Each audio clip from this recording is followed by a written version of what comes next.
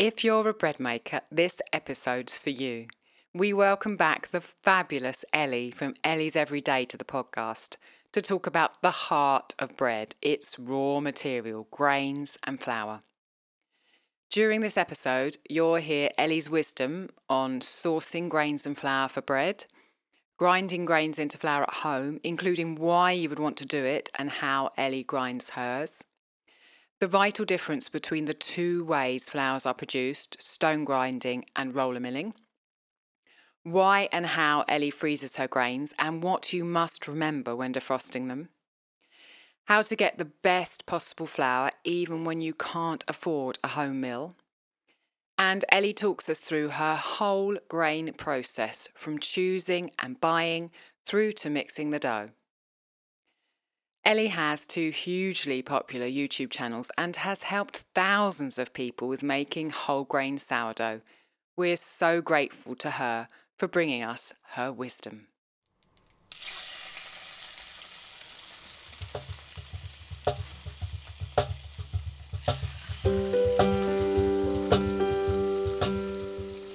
Welcome to the Ancestral Kitchen podcast with Alison, a European town dweller in central Italy, and Andrea, living on a newly created family farm in northwest Washington State, USA.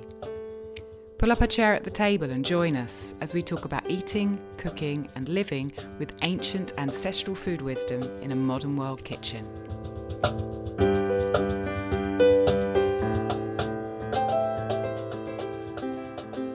Hello, Andrea. Hello, Alison. How are you? I'm good, and hello to our guest, Ellie. Hello, how are you two? Hello. We're good. 3 different time zones. It's the middle of the night for me morning-wise and the middle of the night for Andrea evening-wise, and we've got Ellie somewhere in the middle. Yeah, 2:00 in the afternoon. Perfect. Nice. Exactly. I'm the lucky one. We are so excited. You are. We are so excited to have Ellie back. Ellie is, if you don't know, the creator of Ellie's Everyday. She's got 2 YouTube channels. One's on sourdough bread, the other one's on soap making. She is practical, no nonsense, at home sourdough who's brilliant and who has inspired thousands with all of her videos. Go and check out her channel. There are tons of them. Thank you. She is a wealth of knowledge. We've had her on here before. We've had you on here before, haven't we, Ellie? Yes. It was back in July 2021. You can check it out. It's episode number 10. Quite a while ago. Yeah. It's a really good one, too. This time, though, it was. That was a general kind of sourdough chit-chat. Mm-hmm. This time, we're focusing on the raw material. So the grains and the flour, and in particular, home milling, which, Ellie, you do for all of your breads. I do, yes. So before we jump into talking to you, I just want to say thank you to 3 new patrons who are supporting the podcast. You keep us going, literally. Thank you ever so much. Alex Miller, Jonna Sutton, and Monica Enfield. It's wonderful. Yeah. Jonna's come on at the companionship level, so she'll get access to lots of goodies, including our first live in-person session, which is coming up very soon. Yeah. So thank you. Okay, over to Ellie. So our first question, Ellie, I think we probably asked you this in our last interview as well. Yes. What did you last eat? Well, I last ate, it was lunch. It's now 2 p.m, so I had some lunch and I had some lentils. I was thinking of you because I know you love your lentils too, Alison. Mm-hmm. I had a pretty simple lunch. I cooked up some lentils this morning just with some onion and garlic and a bay leaf and a carrot and some celery. It's just something we have as a pretty regular, simple thing. And I just had that with some toast with some avocado on it. That was my lunch. Oh, what toast? Oh, toast. What toast? Well, it was a dough that I made. It was a bread that came out of a dough that I made on the weekend, and half of it went to pizza and some of it went to bread. I think it was half spelt, half wheat, I think. Pretty sure. Just nice. A basic sourdough. Sounds good. Yeah. And do you get particular lentils that you like? Because there are lots of different types of lentils. Yes, there are. I have tried lots and lots of different lentils in my life. I love Indian cooking and, dal is a big thing that I've been a big fan of for a long time. But these days I'm fairly simple with my lentils. I really love whole red lentils. So you know the split red lentils that a lot of people use, the Yeah. kind of orangey, pinky coloured ones. Well, I buy them in the whole form. They're brown on the outside, and they cook up just the same as regular brown or green lentils. And the reason why I use them is that the farm that I get my wheat and some of my other grains from, they also grow lentils. So I buy them from them because I know where they come from, and it's a really good farm that looks after the soil, and I want to support them. So yeah, those are my main lentils these days. I still sometimes get other lentils from different places, just depending on who's growing what and what I can get where. And yeah, you know what it's like. You're sort of always on the lookout for things, but mainly the red lentils are the main ones we use. It's wonderful to hear that you're able to get them from the same place that you get your grains. Yeah. And you know the stewardship that Absolutely. they've got around the land. Yeah. That must feel good. And you probably know, there's really good reason for that too in terms of soil health, because lentils are a nitrogen fixing crop, so they rotate all of their fields between their grains and their lentils, and they graze sheep, and so it's all part of the balance of keeping it all healthy. So yeah, and what's the farm called? Let's just give them a shout out. I don't know how many people might be near them, but they sound wonderful. Yeah, I'm yet to meet them. I'm actually travelling down there next week on the weekend, which I'm so excited about.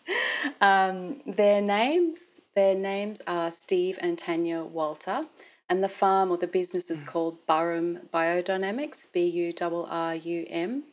And they're a Demeter certified biodynamic farm in northwest Victoria, which is right, in the southern part of Australia, which is quite a fair way south from me.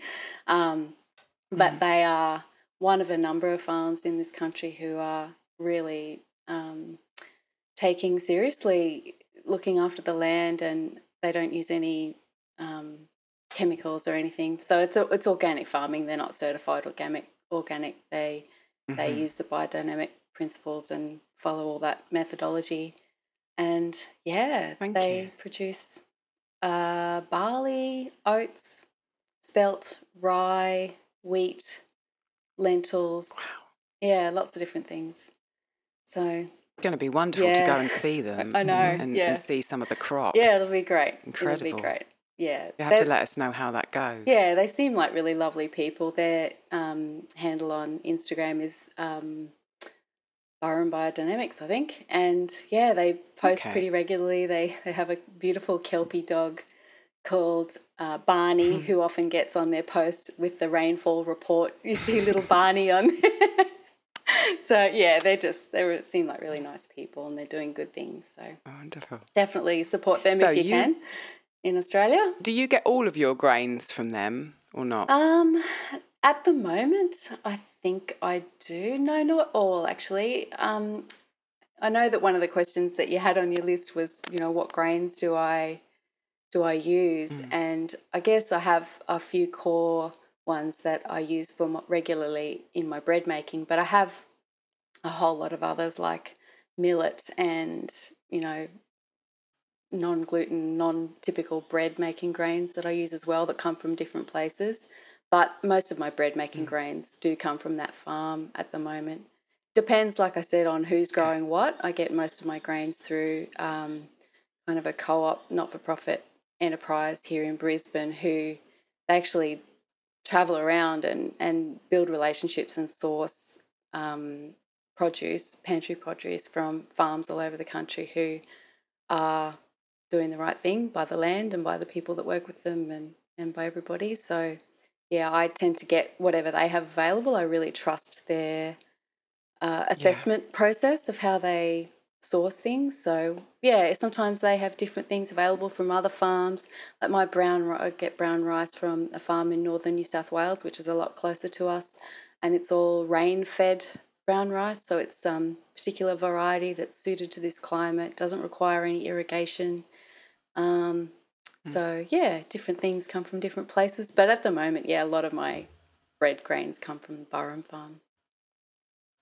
I think it's lovely to hear, that in your corner of the world there is someone doing something really quite special, and it reassures me that, wherever we are, it is possible to do some digging and find someone who is doing something, really, really sound. That makes me feel happy about what you're doing. Yeah, that's nice. Absolutely. And I have tell us. Yeah, I was just going to say, and I have to thank you two for. I mean, it's always been a part of my awareness, but I think after being introduced to what you two are doing in your podcast, and you in particular, Alison, and talking with you has really raised my awareness even more about that, and I'm putting more effort into that than I once would have, probably. So thank you for that. Unfortunately, that's really... you can't talk to me without me talking about that. No, but it's great and it's important, and I think it's what you two are doing is really helpful, and you're giving people more of a vocabulary to talk about it with other people. I'm a lot more confident to discuss these kinds of things with family members of mine who might not have any exposure to it or understanding of it, and friends, and it all helps. The more we can talk about it and kind of work it out as we go along, the better we all are, I think. So thank you. I agree. Okay, so let's move on to an actual question. Okay. Tell us why you grind your own grains, because that's what we're going to be talking about for a lot of the podcast today, to make bread, and what are the benefits of grinding your own grains? Yeah, okay. I think when I pondered this question, and I probably shouldn't have pondered it as much as I did, but the more I did, the more I realised how rich the response really is. And because of that, I'll sort of try and keep it brief, but it's a bit multifaceted. And I think the first thing that popped into my head was freshness and the health benefits of really having fresh milled grain. So like lots of other, fresh food products, as soon as you cut something open or you grind it or you bash it up in some way, you expose the inner parts of it inside the grain to oxygen. And, grains have, whole grains have different parts, and the oily part of the grain, which is the germ, which is like the embryo of the seed, that contains natural, as I said, it's oily, it's fatty. So once that's ground, it does start to begin to oxidize, as all fats and oils do, particularly seed or grain-based type, plant-based sort of oils. So when you're grinding your own grain fresh, then you really can tell the difference in terms of how it smells, and freshly milled grain has a real fresh aroma to it. You can really smell the oils and the bran and all the different parts of it. It just actually smells like, it smells like what you would imagine whole grains to smell like on the inside if you could just crack them open fresh. It has a really distinct kind of nutty aroma, obviously depending on what grain it is. But yeah, freshness is a really big part of it.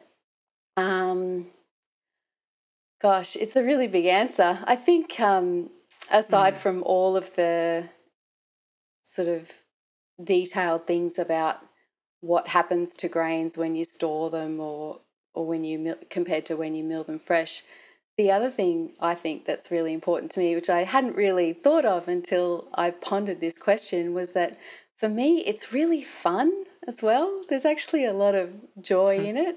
I really like being able to decide what type of bread I'm going to make, pull out my grains out of my cupboard and I can see them all. I feel like I'm a bit more connected to what's actually happening on the farm, because I'm literally looking at the seed that they've produced for me to mill into flour to make my bread with. So it's kind of more satisfying in that way, and being able to mix and match and do different things. Obviously you can still do that with flour, but whole grains tend to store a lot better. You can store them for a lot longer, so it's easier to have a bit more of a variety of grains if you want to than it is to have a variety of flours, I find anyway, depending on what storage capacity you have. But yeah, it's really fun, and it's a little adventure, and it's very satisfying in a sensory kind of a way, just with all of the aromas and the flavours that you get from freshly milled grains. I guess it's similar. That's beautiful. I was trying to think of analogies, and I think in the very first episode that I recorded with you about the sourdough, I was talking about, I gave some analogy about, an apple. When you cut an apple and you leave it on the bench, it's going to go brown. It oxidizes. Yeah. Well, whole grains are the same. Like lots of fresh foods, as soon as you take them out of their outer skin, they're exposed to oxygen and they start to spoil, which is a natural decomposition process. Unless you're doing something else to process them to interrupt that or ferment, let that go into a fermentation process, then, whole grains have that real beautiful freshness. What about the cost? Do you find it works out a lot cheaper or a little bit cheaper? It's about the same for me. Yeah, it's about the same. I tend to buy my grains in as bigger quantities as I can get them because the cost is lower. But yeah, it's about the same.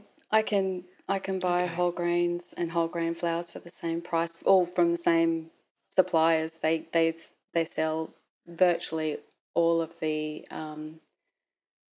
cereal grain products in flour form and in grain form as well. So yeah, I think it's about the same. When did you start milling your own flours? It was 2018. I started to learn a bit more about it. I had been making my own bread for a really long time. I think it's well over 20 years now. And I used to always buy my whole wheat flours. I was always into whole grain flour bread baking. And I loved the idea of being able to mill my own grain for bread making, but it just wasn't something that was really accessible here. I didn't know anywhere that was really selling grain at the time. And then somebody who I'll also be catching up when I go down south next week, Marie Tink, who is the person behind the Sourdough Bakers Australia support group on Facebook, and she's an amazing baker herself. She got a mill, and it really piqued my interest, and I thought, oh gosh, she's got one of these things, and I started to learn more about it, and I decided to get one. So it was, about 4 years ago now. Okay. So tell us about the mill that you use. Okay. The mill that I have, it's called the model number, it's called a Mockmill 200. And there's a whole range of mills in the Mockmill range. And they're called Mockmill because they're designed by a man called Wolfgang Mock, who is a very highly regarded mill designer in Germany. So it's a German company. And Wolfgang Mock has been designing mills for over 30 years, and a lot of the popular benchtop stone mills that people would have heard of, like the Como and the, I'm trying to think of them all, Hawas. There's a few different types of mills. They've all been designed by him. But I guess the Mock Mill is probably the latest iteration of that, and he set it up as a separate company. And so it's a Mockmill 200, and there's a whole lot of, like I said, there's different ones in the range, but the 200 is probably at the more humble end of the range. There are really premium mills that cost a lot more with lovely timber housing, but the one that I've got it has like an eco plastic type housing. So it's, more one of the more affordable ones, but they're all the same on the inside. And they're stone mills, so they have a little hopper at the top, just as you would expect like a bigger stone mill to have. It has a hopper at the top, and it feeds the grains in through the middle in between two stones that the top one is stationary and the bottom one spins around, run by a motor. And the grain goes in, is going to kind of fed out in between the stones, and then the flour gets pushed out the side and it comes out the chute. So that's the mill. Okay. Yeah, but there's lots of different types. Okay. I know you've got a different type of milling setup, Alison, don't you? See, mine's a roller. Yeah. Mine's a roller mill. Yeah. And mine's a hand crank. Yes. It was much cheaper. Yes. And I didn't know how much I would want to use home milled grain. So I just kind of dipped my toe in the water. Yeah. I didn't have the budget to get a mock mill. Yeah. And so can you explain the difference between mine, which is a roller mill, and a Yeah. stone mill, and what happens to the flours? Okay. Well, to be honest with you, I don't know exactly how your little mill works. From what I've seen, I know that it can flake grains, like you can make rolled oats with it. So my understanding is that you crank the grains, you push them between rollers, and it basically squashes them. That's right. And then Yeah. Rob, good old Rob, Yeah. puts them through repeatedly in order to break them down further and further and further. Is that right? Yeah. That's right. That's right. Okay. So that's one type of, hand mill, and there's nothing wrong with that at all. I think that's a great little technology if it works. I don't know how many times Rob has to put it through to get flour, and obviously there's all sorts of... He puts it through like maybe 4 or 5 times, so it takes a lot Yeah. longer than I've seen with your mock mill, Yeah. and also it's not as fine. Right. We're going to keep you on the line after we finished and video you showing grinding the grain in the kitchen and making a dough. So that's going to be for patrons. Yes.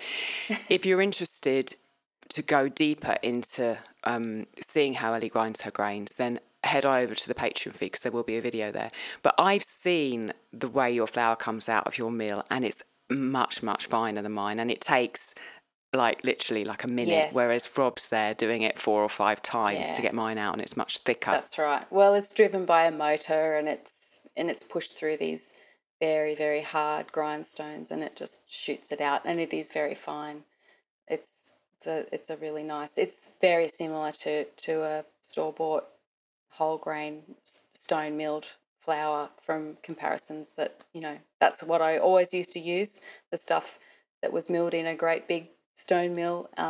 The mock mill flour is pretty much the same fineness, depending on how you adjust I've heard you talking about the difference between stone milling and roller milling, and this I think is relevant to anyone who's baking bread, whether they want to mill their own or whether they're buying the flour. Could you talk a little bit about why stone milling, even if it costs more if you're buying flour, is a better choice or a more sensible choice? Yeah, definitely. So just to begin with, I'd like to make the distinction between roller milling in terms of your Italian roller mill flaker that you have and roller milling in terms of the industrial style roller milling, because they're two very different things. So when I think of roller milling, I'm not thinking of your roller mill, your benchtop hand cranked thing. I'm thinking of the big industrial machines that really revolutionised bread production, flour production throughout the world in the late 1800s when they were invented. So prior to that, all flours, to my knowledge, were milled in stones. And, many countries have rich traditions of flour mills in towns and villages, often by a stream. Often, mills were run by either by windmill or water mills. The water going past the stream would power the mill to turn the stones. So people would go to the mill and get their flour. And with stone milling, basically the whole grain goes in the top and the whole grain gets crushed up and turned into flour. So most cereal grains have 3 parts to them. They have the outer bran, so the outer skin, which is the really fibrous part. They have the germ that I mentioned before, which is the embryo of the seed, and that's the really oily part. And then they have the bulk of the grain, which is usually around probably about 80%. That's the endosperm, and that's the really high energy, starchy part. So with modern refined flours, most of those, depending on where you live, but say, for example, in Australia, every flour that I know of that I buy in a supermarket in Australia, not that I do, but if I did, if I walked in there, they would all be roller milled. And it's fairly obviously with refined flours. So, commonly like plain flour in Australia, bread flours are usually all roller milled. Any really white refined flour are usually roller milled. And what roller milling, industrial roller milling does is it's very, very efficient. And I don't know exactly how the machines work, but they call them roller mills. And what they're able to do is very efficiently separate the parts of the grain. So they're able to separate the bran, they're able to separate the germ and separate the endosperm and grade all of those bits. And then what that leaves the miller with is all these different parts of flour products, I guess you could say, that they can then remix and combine in specific ratios to meet the need of whatever product they're trying to create or sell.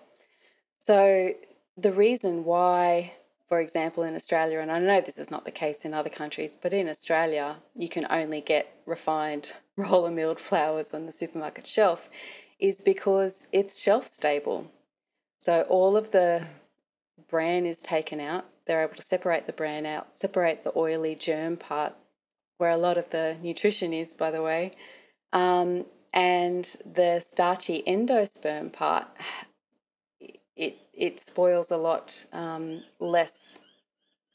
It lasts a lot longer because it doesn't have the oily part in it. So I guess that. Sorry, I lost my train of thought there. That part of the grain is much more shelf stable. So I guess roller milling has its place, and if you're, a pastry chef or you're wanting to make lovely big billowy white bread, which there's no judgment from me about that. I think it really just depends on what you're trying to achieve and what your goals are for making the types of bread or bakery products that you want to make. You need to have refined flours to make those, because it's the bran and the germ in the grain, all those parts of the grain that make bread heavier, and it's not really appealing to a lot of people. White bread is what people have often seen as the ideal, so that's what people go for. It's a bit of a complex topic, and there's lots of different kind of angles into it. Does that sort of answer the question about the difference? Yeah, Yeah, it does. And then you mentioned some earlier, but could you just list off the things that you put through your mill, like the different grains you use? Oh, yeah. Well, for my bread making, I tend to mostly bake with wheat. I use hard white wheat. I use a lot of spelt. I use a lot of rye and sometimes oats as well. But you can mill all sorts of things in a benchtop stone mill. So anything that's not too oily. Obviously, some grains are quite oily. Oats, for example, have got I think they're about 7% fat, so they're a bit of an oily grain. You can't mill oats too finely, or they clog up the millstones a bit. But you can mill pretty much any kind of cereal grain, including legumes and things like chickpeas and beans, all sorts of things. So anything that's dry and that's not too big that can actually go through the hopper, you can adjust the stones to do a coarse grind. And some things that are big, like chickpeas or garbanzo beans, as you would call them probably in the States, Andrea, you can put them in first on a coarse grind and then run them through again to get a really fine flour, like the besan flour. So I mill all those kinds of things, even for gluten-free sourdough baking, which I've been experimenting a bit with lately, as requested by some of my audience. I've been milling millet and brown rice and sorghum, buckwheat, those kinds of things.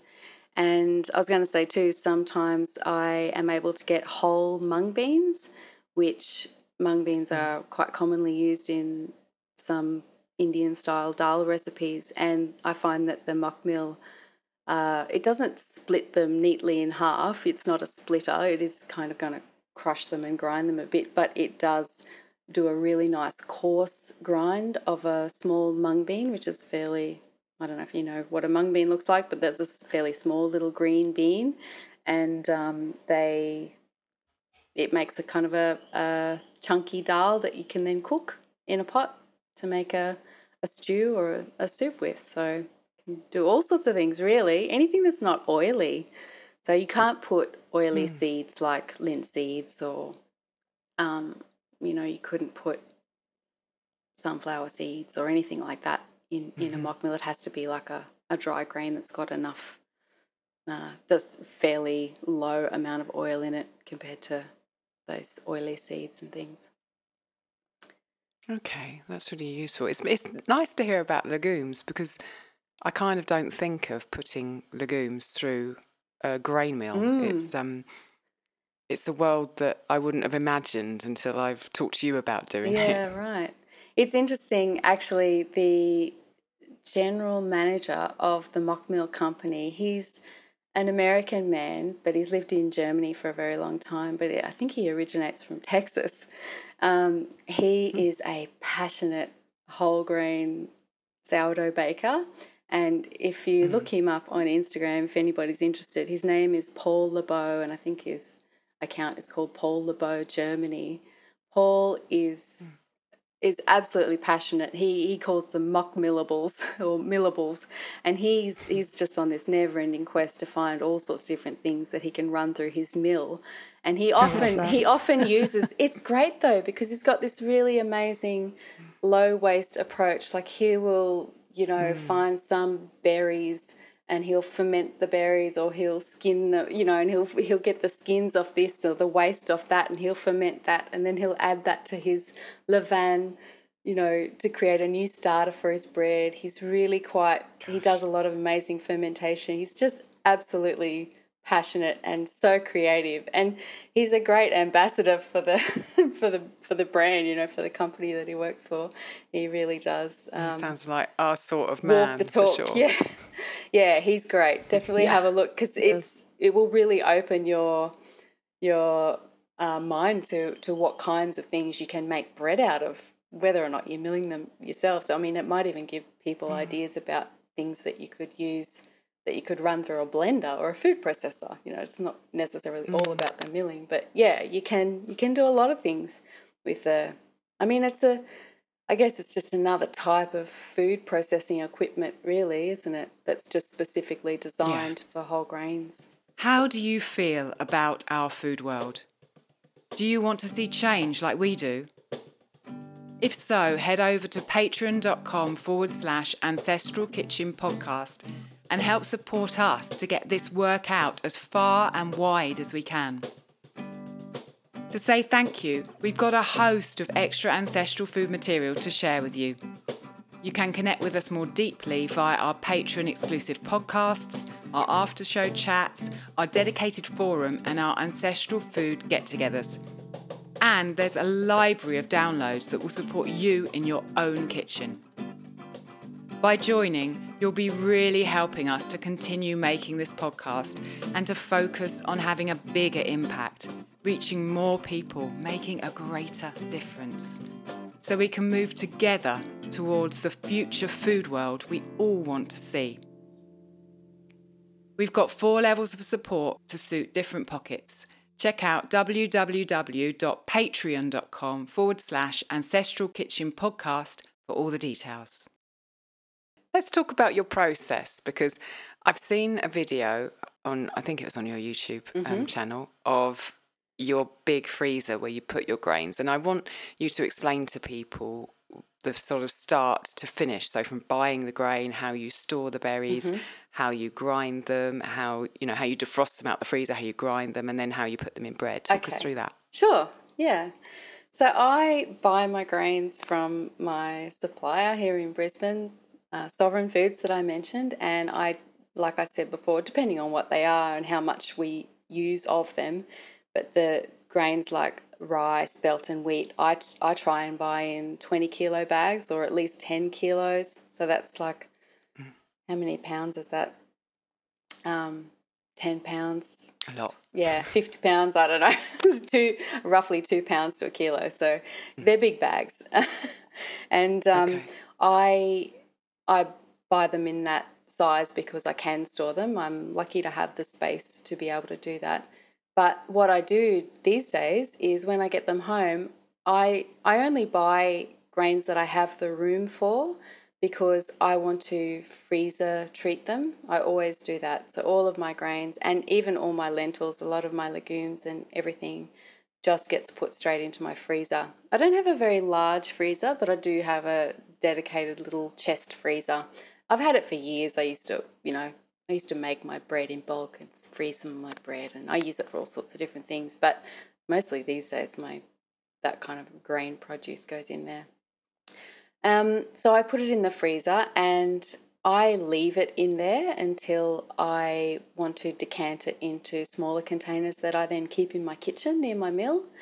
You don't have to do it that way, but I do it because I have the space and I don't need to free up space in that freezer for anything else usually. And the reason why I put it in the freezer is that most cereal grain crops, especially ones that are grown without pesticides, you run the risk with all of them that they may have eggs, weevil eggs on them, because they're just weevils are a little beetle. They're around the world. All cereal grains are subject to having some contact with weevils because that's just what they eat. They're a specialised little beetle and that's what they go for. And they seek out cereal grains and they have these little beetles have little long kind of prongy mouth bits on the front of them. They look like antenna, but that's actually their mouth, and they chew a little bit into the grain and they lay their eggs in the grain and cover that up. And on any grain that you buy from anywhere, unless it's heavily treated with pesticides, which hopefully we're not buying that kind of grain, there's potential that you could get a weevil outbreak. If you leave your grains in warm, hot, moist conditions, like in high humid climates, especially like where I live, it's the subtropics. Our winters are quite dry, but our summers are really quite hot and humid. If you leave the grains out in those conditions, eventually, if you left them long enough, you're probably likely to get some bugs hatching out of them at some point. So a way to get around that is to freezer treat your grains. You don't need to leave your grains in the freezer forever, but it's a really good practice, and it depends on what climate you live in. Obviously, it's really important for me in this climate. But you can just, if you buy grains in big bags, you can put them into smaller bags. So if you've just got a regular size fridge type freezer, you could put them into smaller bags and then just put them in the freezer for a week or so. And what that does is it kills the eggs. So once you've freezer treated your grain and brought them out of the freezer, or you put them in the freezer and you leave them in there, then you'll be much less likely to have any issues with bugs on your grain. So something really weird happened yesterday, Ellie. It's like some synchronicity. Oh. I've been away for a little while. I got my spelt grain, my bag of spelt grain out of the cupboard because I want to make beer. And I just unrolled the top because it's in kind of like a cardboard bag. Yes. And I got two bowls out and I saw two little black things in the bowls. I was like, oh, why? And then I opened it up and I said to Rob, oh my gosh, I think there's something in here. And he sort of kind of looked, he said, yeah, there's loads and loads of these little beetles, and there were weevils in there. So literally just yesterday, because I've left this bag of spelt, it was about 2.5 kilos in the cupboard when I was away. And of course it's warm here now because it was August. Yeah. And I got weevils in my spelt, so I can testify, yes, it does happen. It does happen. It does happen. And I think it's important. It's a great topic. I'm glad you asked about this. And I know we're only just the beginning of my process, but the weevils are a really important reason why I do it that way, and why I really encourage anybody else who's buying grains and wants to store them for any length of time to freezer treat them, even if you can find some space just to break your grains down into bags. Yeah. Small or big enough that you can fit in your freezer, and just one by one, put them in for a week, take it out, put the next one in, leave it in for a week, take it out, just to See, that's what would help me, Yeah. because I don't have a big freezer like Exactly. you. I have just a fridge and a Yep. freezer together, Yep. and I've got 3 drawers in my freezer, and I've got meat in there, I've got Exactly. frozen whey in there, Yeah. I've got cooked breads in there, I've got loads of things in there. Yep. And I buy my grain in 5 kilogram bags. And so it would be hard for me, but I could possibly, if I was organised, I could decant them into smaller, like 1 kilo bags, yeah. and then rotate them in the freezer Yep. to stop that. Does it affect the taste? No, not at all. Does it do anything? Not at all. Okay. So as long as they're sealed and no moisture can get in or out, they will be exactly the same coming out as they are when they go in. You do have to be careful for condensation when you bring them out. And so when I decant I just honestly, I put my big paper sacks, my big sacks of grains straight into the freezer, just in the bags. And then when my containers in my kitchen get empty, I take them over to the freezer and I just open the top of the bag. I usually keep the bags just closed with pegs or clips or something. And I just scoop the grains out, put them into the plastic containers or jars or whatever I'm using, put the lid on and keep that lid on until the grain comes down to room temperature.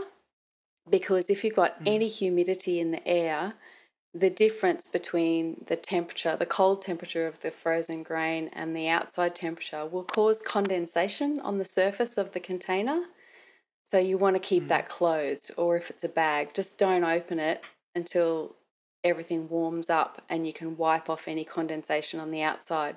If you just scooped your grain out of your freezer bag and put it into a bowl and left it at room temperature, especially at my place in summertime, it would be wet. It would just be wet with condensation. So you don't want wet grain, you want them nice and dry. So just keep it all sealed up until the temperature comes down. Sorry, I keep saying comes down. I mean comes up. I've got that the wrong way around. Until the temperature comes up to room temperature. Yeah.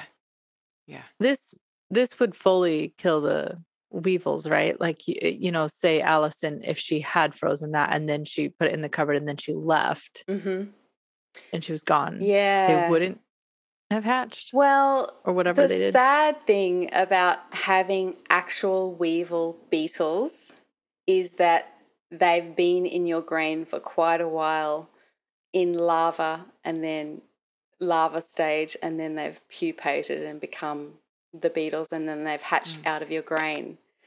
How weevils work is they don't get into usually, unless you live on a farm next to a grain silo and you get very unlucky. A lot of people think they need to protect their grain from bugs from the outside, but it's actually the eggs on the grain itself. So you're probably more likely bringing in the potential for weevils with the grain that you already have. So Alison, in your case, your grain, just like any other grain, probably had some weevil eggs on it because they're around, in farms that grow grains, they would have weevils. They're just a natural part of that ecology. Some of your grains would have had eggs, and your grain would have been stored, even though it was sealed, those eggs in the right temperature conditions. So in your hot summer weather that you've been having lately, and high humidity helps. I know you don't have really high humidity there, but the heat is probably enough. What happens is that those eggs will eventually hatch into larvae, and the larvae are in the grain. They burrow into the grain and they consume the endosperm, the starchy, high-energy part of the grain. And as they grow, and then once they become nice, mature little weevils, they burrow their way out, and you end up with this hollow grain and live adult weevils that have hatched in your cupboard, in your pantry. So that would have all been in the grain, and I wouldn't try and consume any of that grain because there might be more of it that, it's the best thing to do. The other thing that can be a real issue is if you've got some grain that has become infested with weevils, and if that's not sealed properly, like I learnt this the hard way, if you keep things in your cupboard, in a bag with a peg on the top, rather than an airtight, hard-sealed container. If weevils hatch in your grain, they can crawl out of that bag and then they get into your whatever else is next to them. They love things like pasta and, any other grains or any other cereal grain type product. Pasta's probably the classic example. They will love that too. They'll get into that. And then you've got to clean out your whole cupboard and get rid of them. So we checked the whole cupboard, opened up all of the other grains. They were quite well sealed, but we opened them up anyway, and we checked the bags to make sure there were no kind of holes in the bags or anything, and everything else looked okay. That's good. If I freeze them on that rotation system, and then I've got a bag that's been in the freezer, I'm safe to leave it in the cupboard after that because the eggs will be dead. They won't come back to life. As far as I know. All of the information that I've been able to research tells me that I think 72 hours in the freezer will kill the eggs. It has to be obviously freezing temperature. Like my freezer's around about minus 20 centigrade. So I don't know what that is in Fahrenheit, but it has to be proper freezing temperatures. Yeah, they don't like the cold, and if it's cold enough for long enough, they will freeze. If you're putting them in for bigger bags, I would definitely leave them in longer than 72 hours because it can take a few days for that cold frozen temperature to really permeate through the bag if you've got a big bag. So I tend to err on the side of caution and leave them in as long as possible. I think if you can do a week, 5 to 7 days, and your bags aren't really massive big bags, which they won't be, then that should be fine. Is it worth freezing flour if we're buying flour, not grains? I think it is, yes, but probably for different reasons. You're not going to have any issues with weevils hatching out of bags of flour unless the flour has become very compacted and the weevils can hatch in there and they can kind of find a way to burrow in the flour because really they love grains. They're designed to attach to grains and burrow into them and have their life cycle in the actual grain. So flour's not so much of an issue. But in terms of storing flour in the freezer or the fridge, it's a great idea just to preserve the freshness. Unless you're using roller milled, more refined flours that have that oily part removed, your flours, if they're whole flours, they will be more prone to spoilage and they will taste and smell and be a lot better if you extend the shelf life, and freezing or refrigerating is a great way to do that. Okay, that's useful. And so going back to your berries, you've taken them out of the freezer, you've put them in a container and sealed that container and you've waited for them to defrost. And then do they go straight into your mill? Well, I just put those containers into my cupboard. I've got a little cupboard just below my bench where I make my bread, and they're just there ready for me to go whenever I want to mill them. So I don't mill any flour in advance at all. I just, when I want to make bread, I pull out my grain tubs and I go, what am I going to make? And I just choose which grains I want to use, and I pull the mill out, and the mill just sits on the bench. I just plug it in and throw the grain in, and out comes the flour, and I make my bread. So there's never any excess flour. I just mill on demand. So it's only the grains are just in my cupboard in amounts that I can store, because obviously I can't store a 20-kilo bag of spelt in my kitchen cupboard. So I've got all my different grains in there. But it's just my system that kind of works for me. If you had, it depends on your kitchen setup and what size pantry you have, you might be able to store larger amounts. But I find it quite useful just to have, I think my containers are probably maybe 5 or 6 litres, like they're fairly large. I don't have to go to my freezer and fill them up very regularly, probably once every month or so, depending on what I'm using and how much of what things I'm using. I use different grains all the time for different reasons, so some of them I go through faster than others. Yeah. Okay. How long do the grains last? I mean, should I not keep them in the freezer for that long, or should I? And if I haven't got the freezer space, how long can I leave them in my cupboard? Well, It depends on what you read. I've read all sorts of different recommendations for grain storage, but I tend to think that if you've given them the freezer treatment and you've done your best to kill off any weevil eggs, if they are stored in reasonably cool, dry conditions, they will last for years.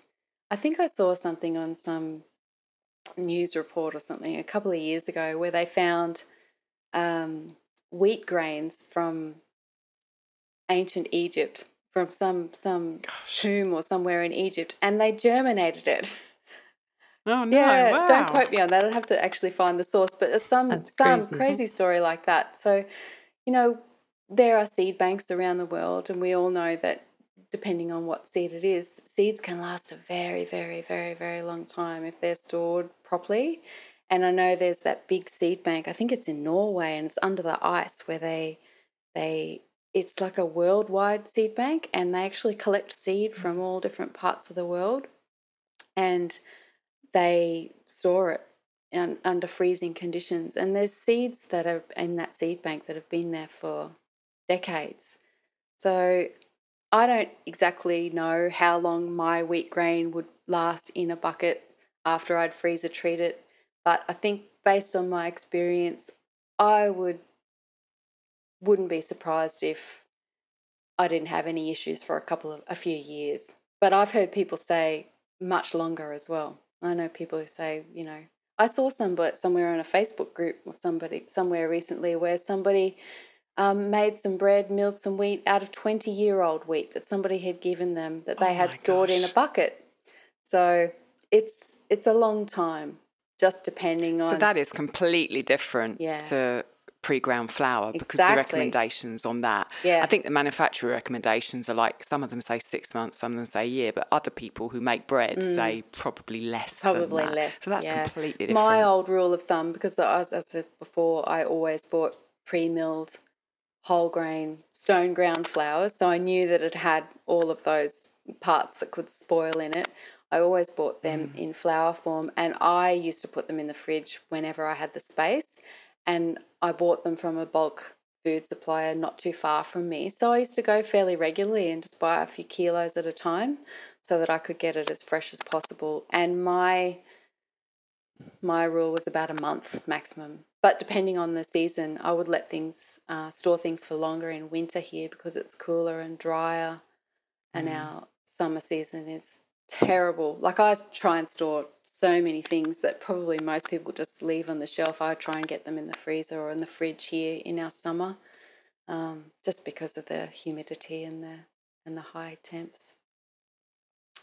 So, unfortunately, there's no real hard and fast guidelines for that.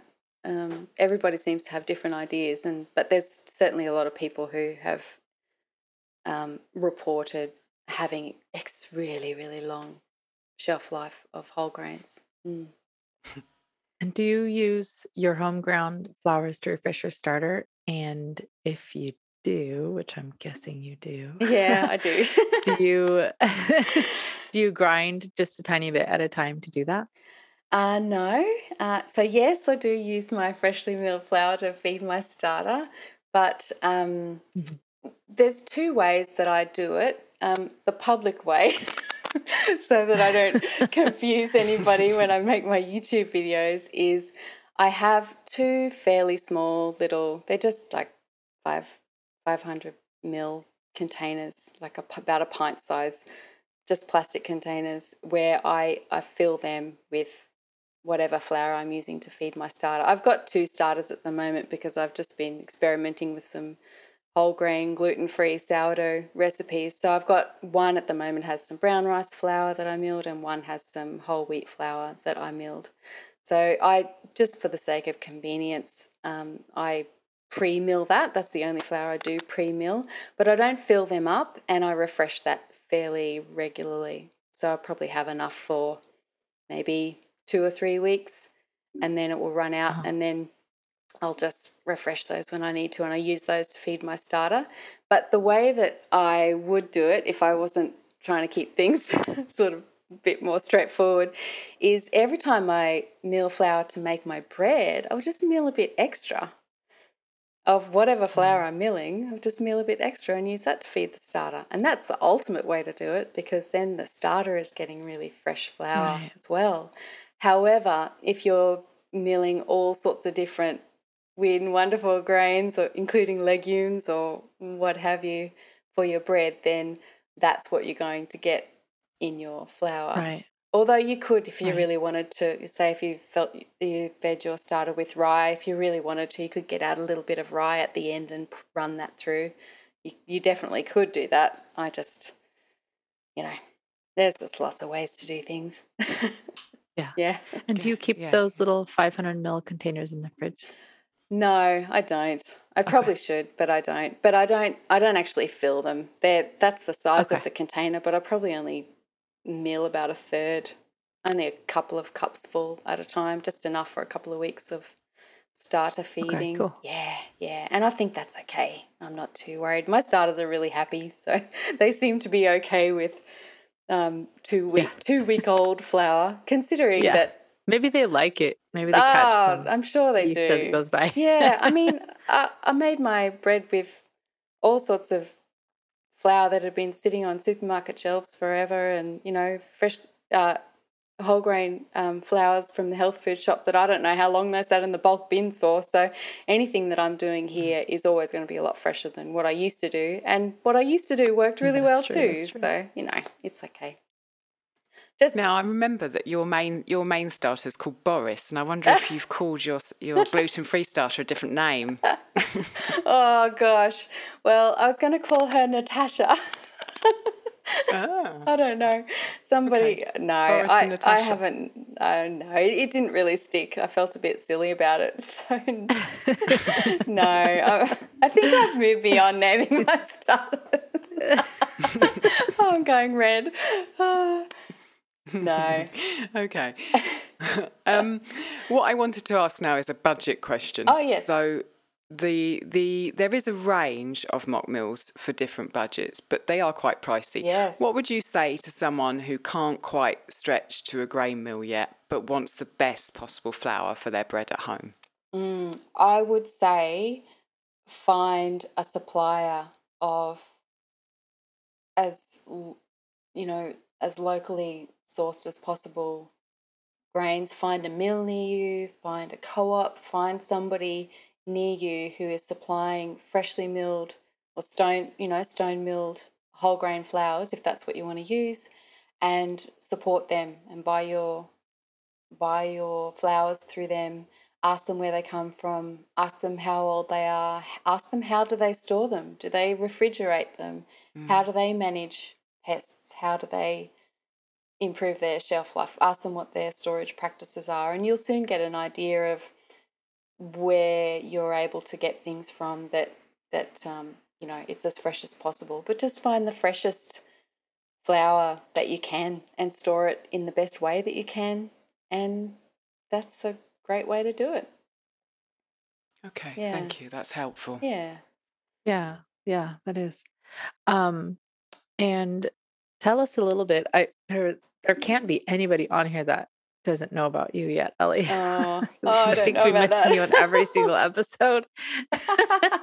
But your YouTube is so awesome. So tell us a little bit about what you've been up to over there, and where. I'm always pointing people over there, but where should they start if they've never been to your channel before? Oh, okay. Thank you. I really just follow my nose with my YouTube channel. I don't have any grand designs with it. I really follow what the need is. So people email me or ask me questions to show me different things, and sometimes there's a big learning process for me behind that too, and I go, okay, yep, I'm prepared to take that on, so I'll have a go, and then if I can work something out that's helpful, then I'll share it.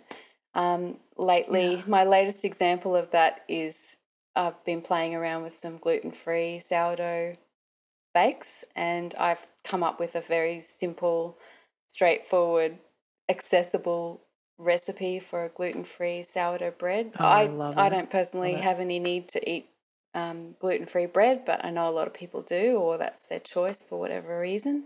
And it's something that I was getting lots and lots of requests over the years. So I thought, I've dabbled in this over the years just for fun, and it is fun.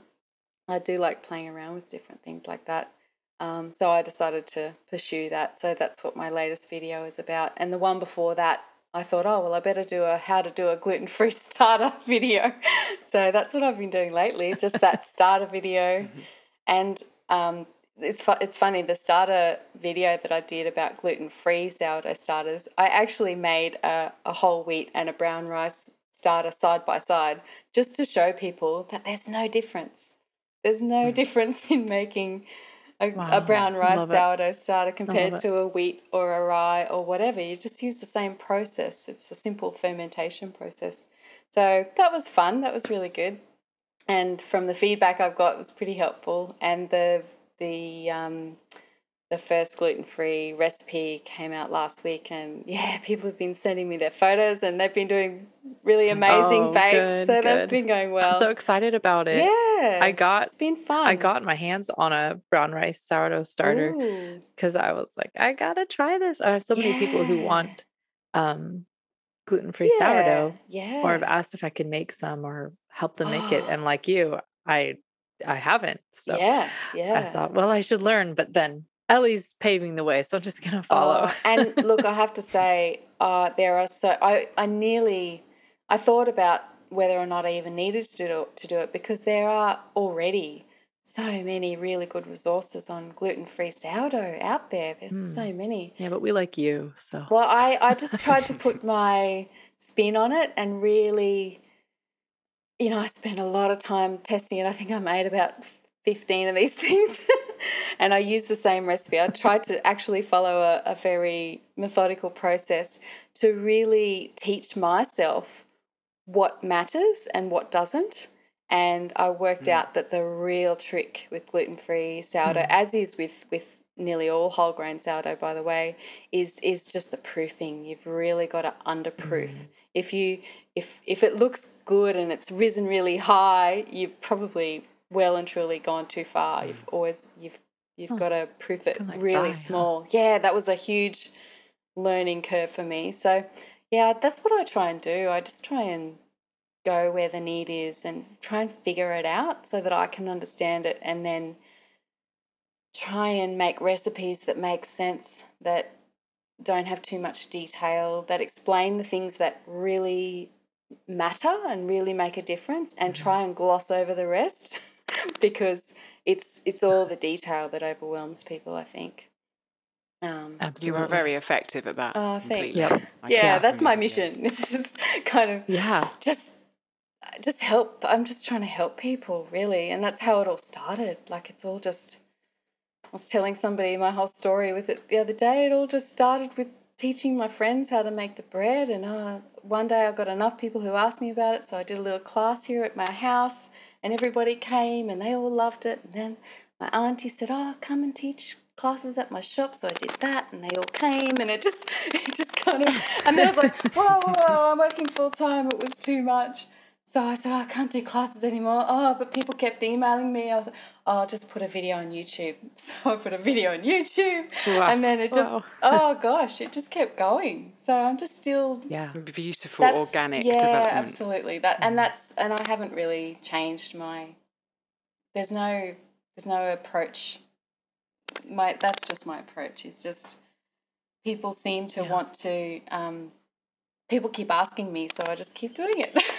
And it's a pleasure for me. It's a great honour. So I go, yes, I'd love to.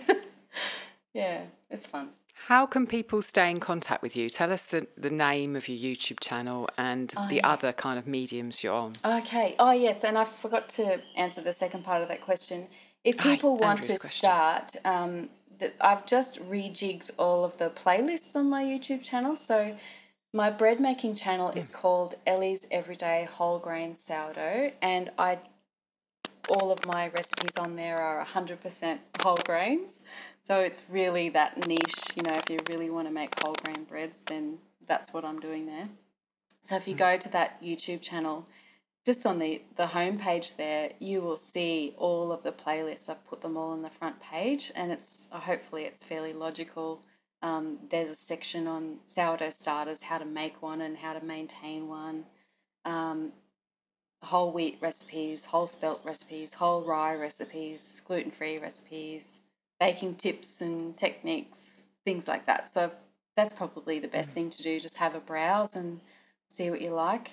I've got also have a website, ellieseveryday.com, and the blog section there. Basically, whenever I put out a new recipe, I add it there. So most of my more recent recipes and other topics, I've got things like, 5 top tips for whole grain sourdough baking, because it is the most challenging bread baking that you can do, I have to say. It's not easy to get really nice results with 100% whole grains. Refined flours do really make bread making easy, but not doing it because that part's easy. Kind of really, it's so worth really it. loving It's that so worth challenge. it. Yeah. Not many people are doing it, so I thought there's a real need for that, because there's people want to make this kind of bread. Oh, absolutely. Yeah.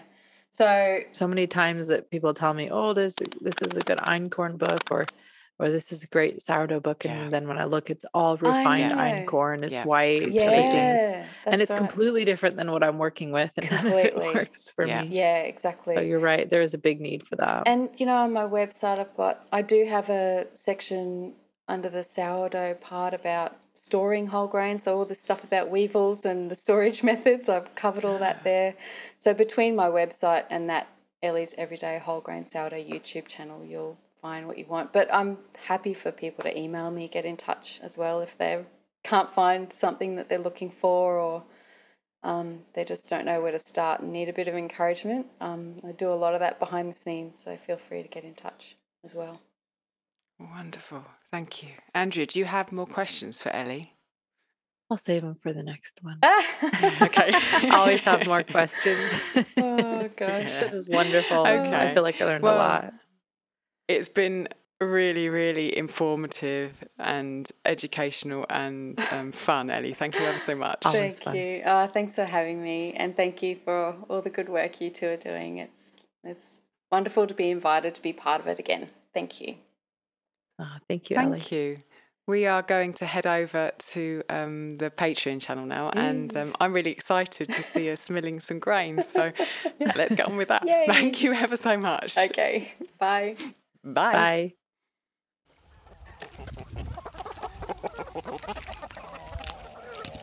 Thank you so much for listening. We'd love to continue the conversation. Come find us on Instagram. Andrea's at Farm and Hearth, and Alison's at ancestral_kitchen. Until next time, we both wish you much fun, exploration and satisfaction in and out of the kitchen.